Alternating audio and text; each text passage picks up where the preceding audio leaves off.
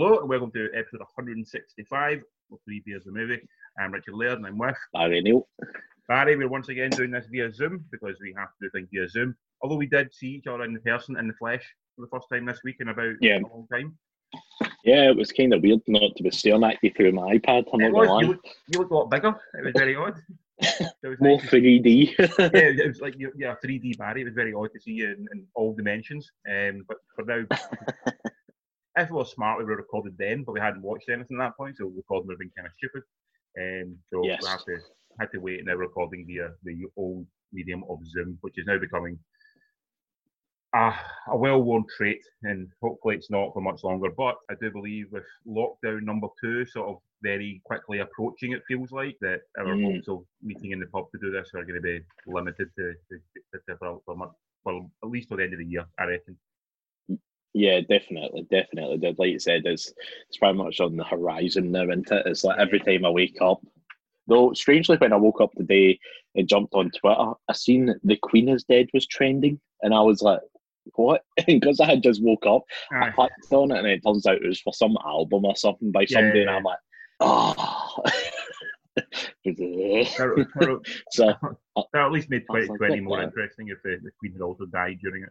The biggest problem is she looks healthier than a lot of the people underneath her. She looks healthier than me. So, and she's got a good 50 years on me. You have got people singing about protecting her every sport event. People are singing about protecting her and saving her. So maybe that's why we need to take God on our side, and maybe we'll be forever as well. I do believe though. Yeah, I don't know, but I do believe the Queen lives a good lifestyle. I think she's doing all right. I don't think COVID is affecting her that much, to be honest. If anything, making her life easier. She doesn't have to go to any sort of she doesn't have to go and open a new road or a new airport. She's like, fuck it, I can just stay at home and just enjoy life. She's loving slowly it. Right getting poisoned by all the paint fumes. Aye. Her life is. If anything, COVID's made her life easier and better. If that was possible when you are the Queen. Like you said, lockdown number 2 is approaching. That is curtailing a lot of things, cinema viewings as well. So this week, no cinema viewings. It is all very much a streaming service look. Hopefully get to cinema this week to see a few things, but I'm not 100% sure that is going to happen. So we'll have to see how the week plays out. But anyway, we'll start off. I was just going to say, is there anything on the cinema list that's ticking your boxes for next week if you get to go? We'll get to the end of this, but Bill and Ted 3 is out in Face Music. So I quite like to see that. So but we'll have to see how that's going. That's also streaming, I think, as well. So I have to see how much it's charging for the streaming version of it. But I'm not ready to go for that. Like a legal stream, not the illegal streams that some people on this podcast occasionally dabble in. Wonder who that could be. No, I do. In all fairness, I do actually do my fair share of renting through Amazon. I know. It's for certain occasions, like sporting events or like more kind of just random miscellaneous. That's when it gets used. But no, for the most part, I do actually just rent the movies because sometimes I can't be bothered with piss poor quality. I just want to watch the movie. When you're streaming something and you do it illegally, the quality is just so much less a lot of the times. And you people say, "Oh, it's just the same." It's like sometimes it's not, and I'd rather pay the $5.99 sometimes to get a film for renting. Yeah. No. And you do notice it. I would have done it like say 8 months ago, but I'll do it now because of the way the world is. It's like you definitely do notice it on the bigger televisions, like. If you're sitting there, like you do see the picture has been quite conveniently stretched to try and fit the TV.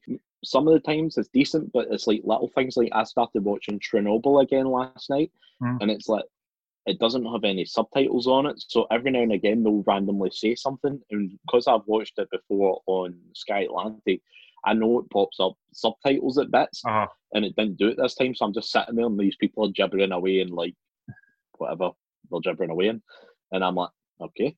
Well, that's a thing. Sure about it.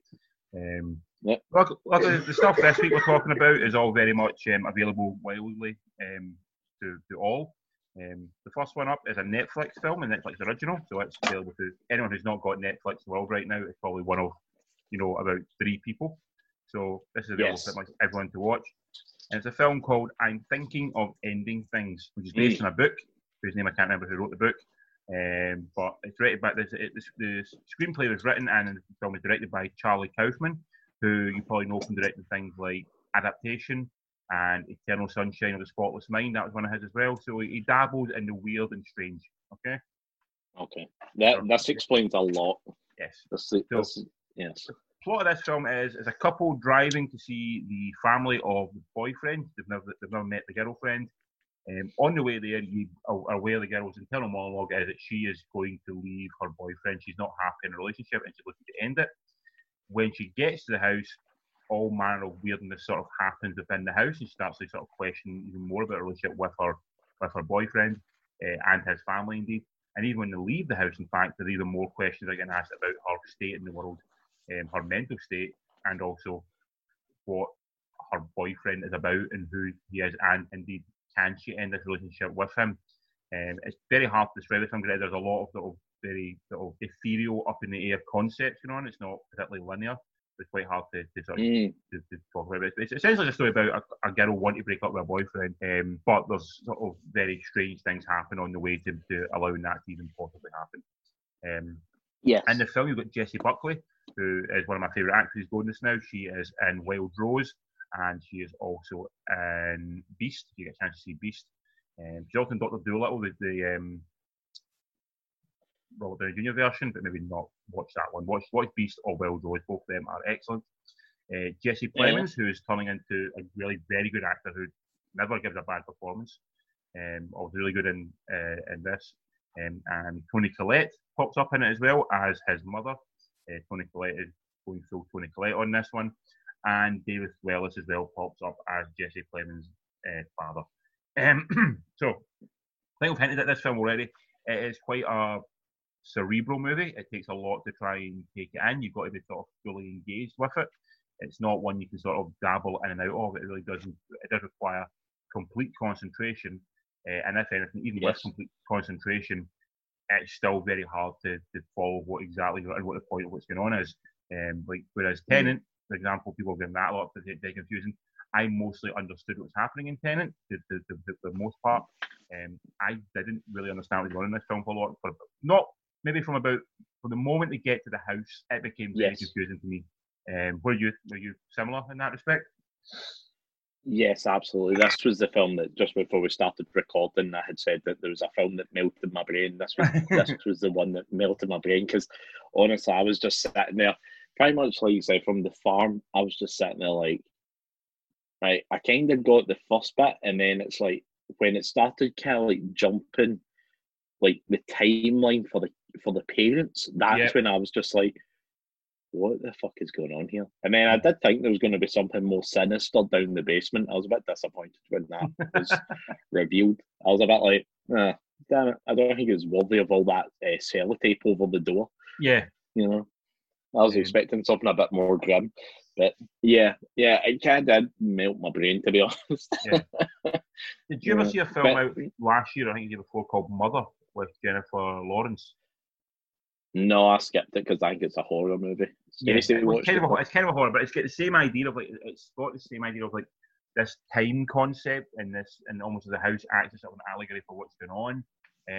But equally, it has the same idea that it doesn't ever at any point pander to its audience. It doesn't try and even explain to its audience what it's thinking or what it's trying to do.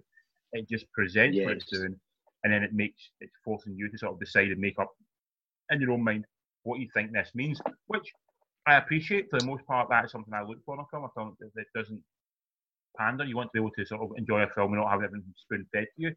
But if you're going to make it so sort of cerebral and so out there with like a film like this, you have to give the audience some guidelines as to what's going on.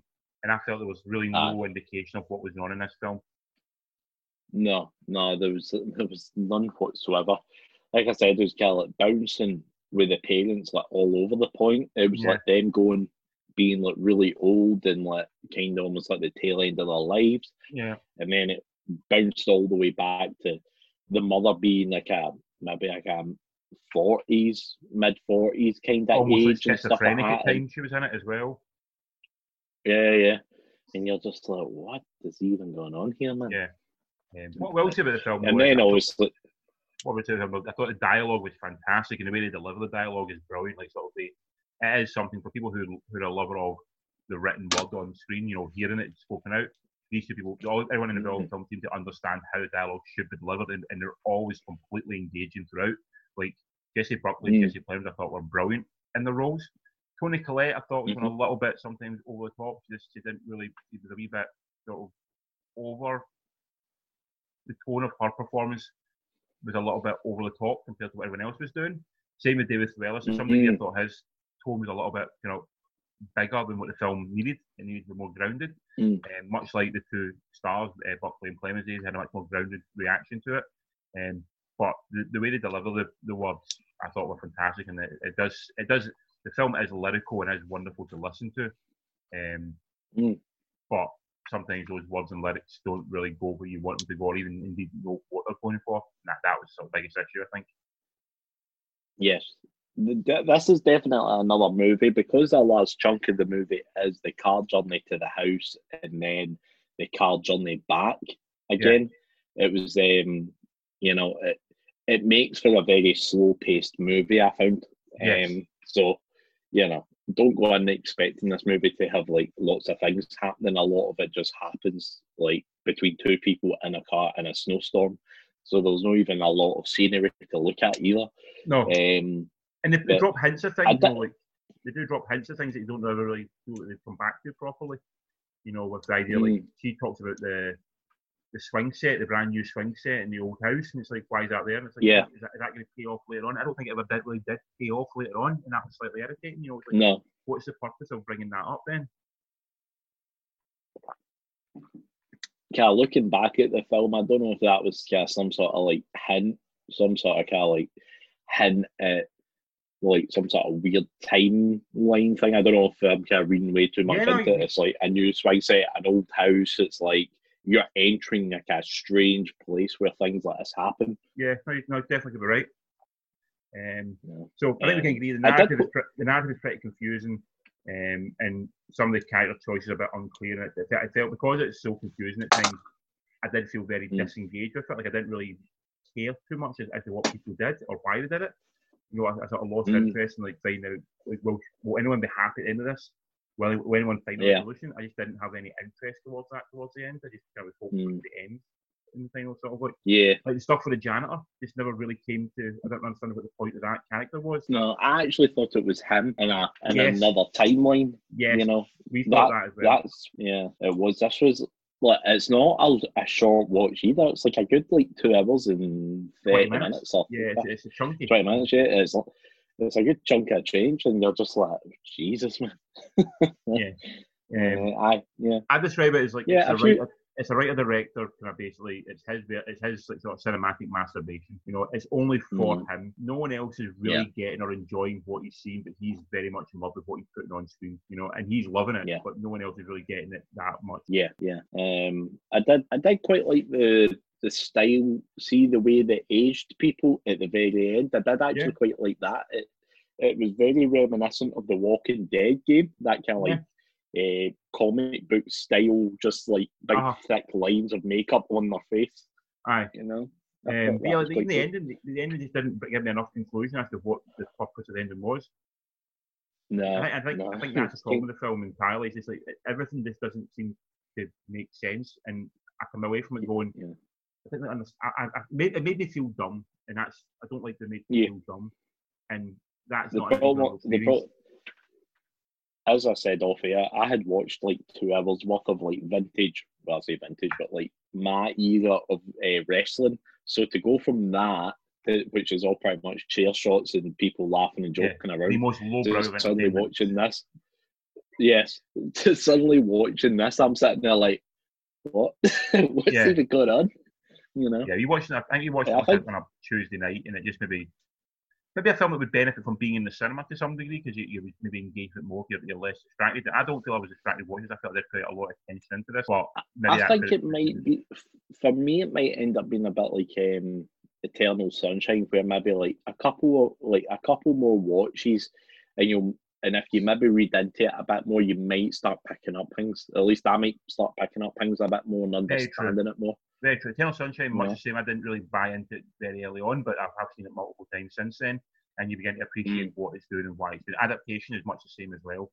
You do more from it as more you see it. So I think it's not one for everyone. I've not really recommended it to anyone yet, not. To be honest. I feel this will get buried quite. I will get buried. It'll get buried quite quickly. I think. Yeah, out of 10, I'm going to give it 7. I'm going to give it the benefit of the doubt. I do believe that is something in there, and it's just completely missing me by. Yeah, I liked all the performances in it, and I liked it for the most part, the way it was all filmed and stuff. So yeah, 7 out of 10. I'm close. I give it a 6. Same thing I liked about it the same as you. I liked the performances. I liked the dialogue. I liked that it was shot. I enjoyed that, but just the narrative structure to it just didn't engage me and interest me enough that I just felt lost within it, and it wasn't an enjoyable film experience to watch.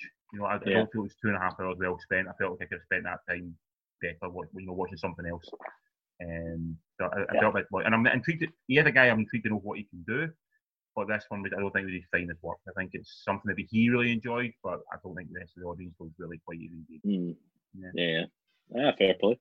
On from that to some more time travel-y stuff. You haven't seen this one, but I'll be very brief on this one. It's called James versus His Future Self. I saw it on Sky Movies, and we looked for it. It's a Canadian movie directed by Jeremy Lalonde, who directed a film called How to Plan an Orgy in a Small Town, which is actually a very funny movie.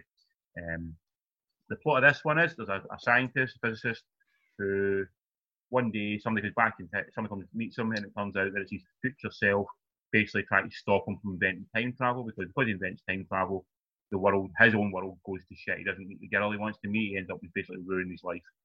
So he could take him back in time to stop him and try to convince him not to invent time travel, and also help same way, help him fall finally to the girl that he loves and pines for. So it's got a kind of sweetness in that respect to it. In the film, Daniel Stern. Sorry, continue. Yeah. I was just going to say, in all the classic traits of time travel lore, where if you mess with the timeline, it starts changing everything.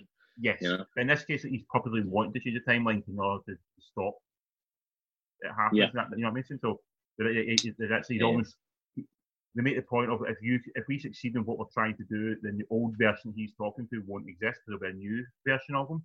Does that make sense? So they also try to destroy this version of himself. And if I get Daniel Stern, everyone knows as Marv from Home Alone, Big Paul robber. He plays the future self. He plays the older version. Jonas Chernick plays the younger version, James. You've also got in the film, you've got Cleopatra Coleman, who plays the love interest. She's in the TV show Last Man on Earth, the comedy one. Okay. In that. And also Frances Conroy, who was in The Joker. She played Mrs. Joker, the mother.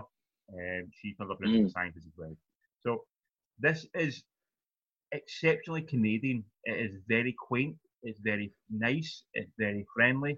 And it's mostly sweet for the most part. There's not a lot of sort of deep meaning, sort of harshness to it. It's quite surface level, and quite nice and kind of lovely. There is some bad language, there is some sort of sexual innuendo in it, but there's nothing really particularly risque about it. But it does get to sort of quite emotional depth, in regards to who the characters are, which I really enjoyed, and the idea of some people over the dedication to work over personal life, and the same traits are in tons and tons of movies.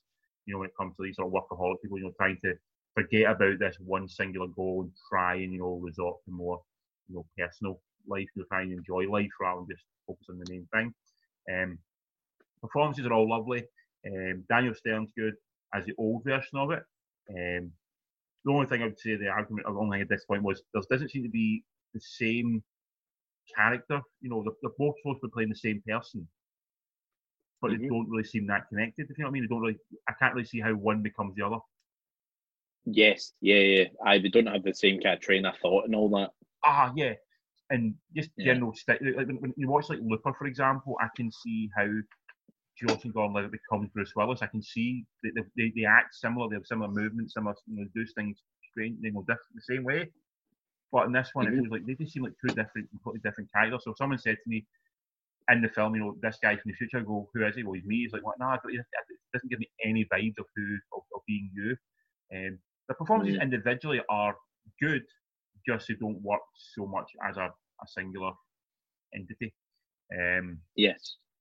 Time travel stuff, mostly sticks to its rules and makes sense within its world. That's always a big. We talked about it before. How as soon as you introduce time travel, it seems to always sort of fall apart and break down very quickly.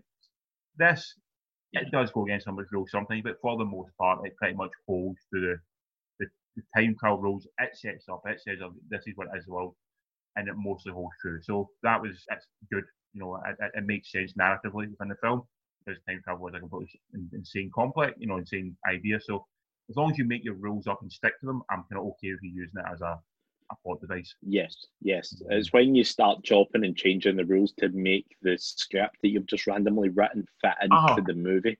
Exactly. You know, Back to the Future done it great. They've got the rules of time travel. That's totally fine. I'm happy with their rules. You know, other films do different rules of time travel. As long as you keep to your rules, I'm okay with it. What I say with this, it's perfect Sunday afternoon viewing. It's sweet and lovely and just enjoyable watch. It's only about 90 minutes long, 93 minutes long, so it's a nice quick film, nothing too major. It has a distinctly non-American feel about it. It does seem very Canadian, which is sort of a really bizarre thing to say. But cool. It doesn't feel. It's just this idea of coming at something from a slightly different angle. You know, it's not dealing with a big event. It's dealing with a smaller aspect. You know, Back to the Future is so great because it does the same. It deals with a very small, insignificant event, which is the meeting of his parents. You know, it's not trying to stop a bomb going off. It's not trying to stop the end of the world. It's just simply trying to make sure people get together. And this is much the same. It's dealing with a very small, almost insignificant part, but that's what makes it sort of more interesting. Yeah. Cool. So it's nice. I think you'd enjoy the nice weekend dinner time viewing. So I'd give it a very solid 7 out of 10. Yeah. I'll go back and I'll see if it's in my illegal stick later on, since it disappeared yesterday. Nice one. So, Last film is one that is on Netflix, so available to all. It is a sequel to The Babysitter, which was out a few years ago, and it's called The Babysitter Killer Queen. Once again, directed by McG, who directed Charlie's Angels and Babysitter before, and also many other overblown action movies. The plot of this film is that the babysitter is back. The young boy who survived the previous incarnation, they was trying to steal his soul for a blood sacrifice. They're all back to try to do it again, in order for them to get out of hell. And if you remember the first one, all the people who are in it are back trying to basically do again what they did last time. Only this time it's not set around the house. It's set sort of on a spring break vacation on a lake. That's the idea. And it's just once again, him trying to survive it with friends, and also he's also dealing with the fact that no one believed him from the first time. Everyone already thinks he's absolutely crazy. In the film, you've got Judah, all the cast are back to the first one.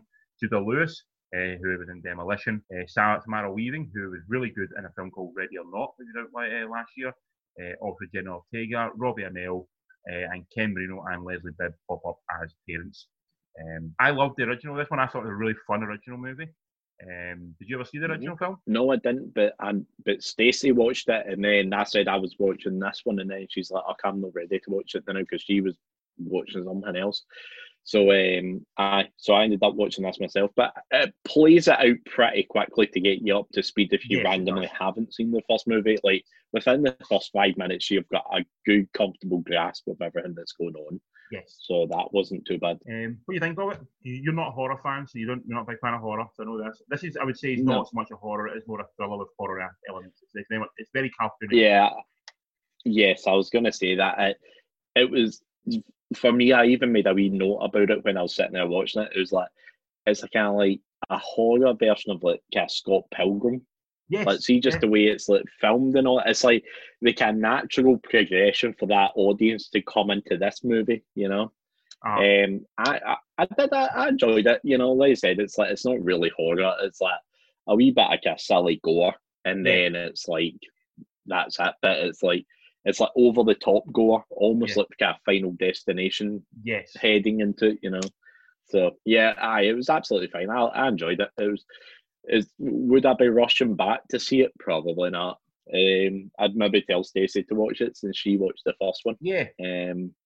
But it's just kind of nice, one of those kind of throwaway movies. It's enjoyable for 90 minutes or so, however long it runs for. I'm much the same. I thought the first one, I really enjoyed it. The first one got a really good tone. It got in the kind of really kind of 80s style, you know, like kind of all the 80s horror movies that kind of run to that kind of tone. This, I think, was a bit more muddled. It didn't really know what it was trying to echo that to a lot of. They also thrown a lot of stuff that maybe felt more modern, so it felt a bit more muddled in some respect. Did the film need a sequel?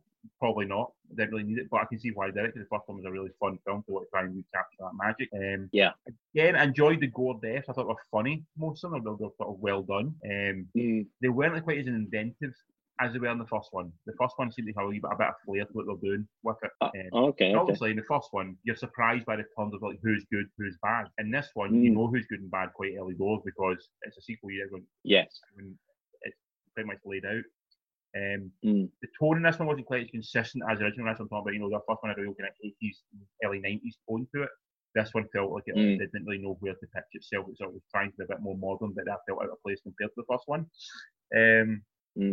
And it's probably had before. Even though I felt it's pretty short, like 95 minutes or something like that. There was just there's too many storylines again. The stuff for the parents didn't need to be there. That felt completely superfluous to what was going on.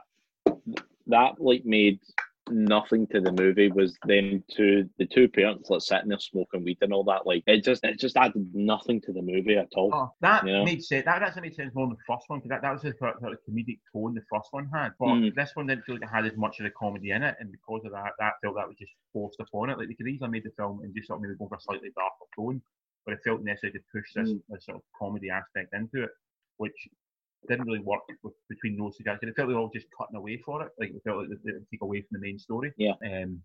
Cast mostly good. I thought they were all the young kids in it were pretty funny. They all kind of really embraced what they were doing.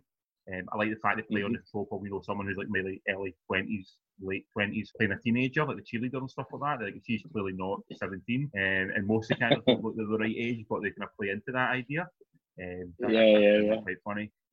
But just some of like the parents just didn't fit in. They felt completely out from a different film, and that sort of felt like, well, why even bother having them there? Other than the fact they were in the previous film, so you had to force them in. Same with the sort of new character brought in. I thought she was good, but I didn't feel like it was adding another storyline to what wasn't really necessary.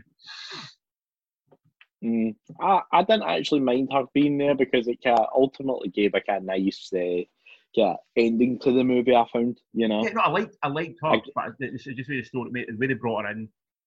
This didn't really work for me. It felt like it had too much of mythology to it, but didn't really need to be there. But again, it's a good sort of late night, Friday night, Saturday night watch. When you come, when you're sitting lying on the couch and you've got not much else to do. It's that kind of really dumb, silly kind of film you can kind of just enjoy and embrace. It's not resetting the rule book or anything like that, but for what it is, like you said, 90 minutes. It's fun, it's enjoyable. There's enough silliness in it, but much like yourself, would I go back and watch it? Probably not anytime soon. Nah. I feel like this is the kind of one that you watch if you've got folk over and they've never seen it before, and you stick it on. Yeah, I mean, it might work as a good kind of fun drinking double bill. I'll take a drink every time someone dies in a weird way or something. It'd be a good kind of double bill. For a drinking game. And it's definitely better than that kind of film has been in the past, but it's still not. Wasn't brilliant, but it's enjoyable. Enjoyable for what it is. Out of 10, what do you give it, sir? Once again, it'll be another 7 for me. 7. I'm going to go a bit more again. I'm going to go a 6. Oh, 7 and 6s. Yeah. It was good. It's not a true horror, and it's a bit silly and a bit slapsticky, and I'm never going to rush back to go and watch it again. No. So, so that's why it's quite low.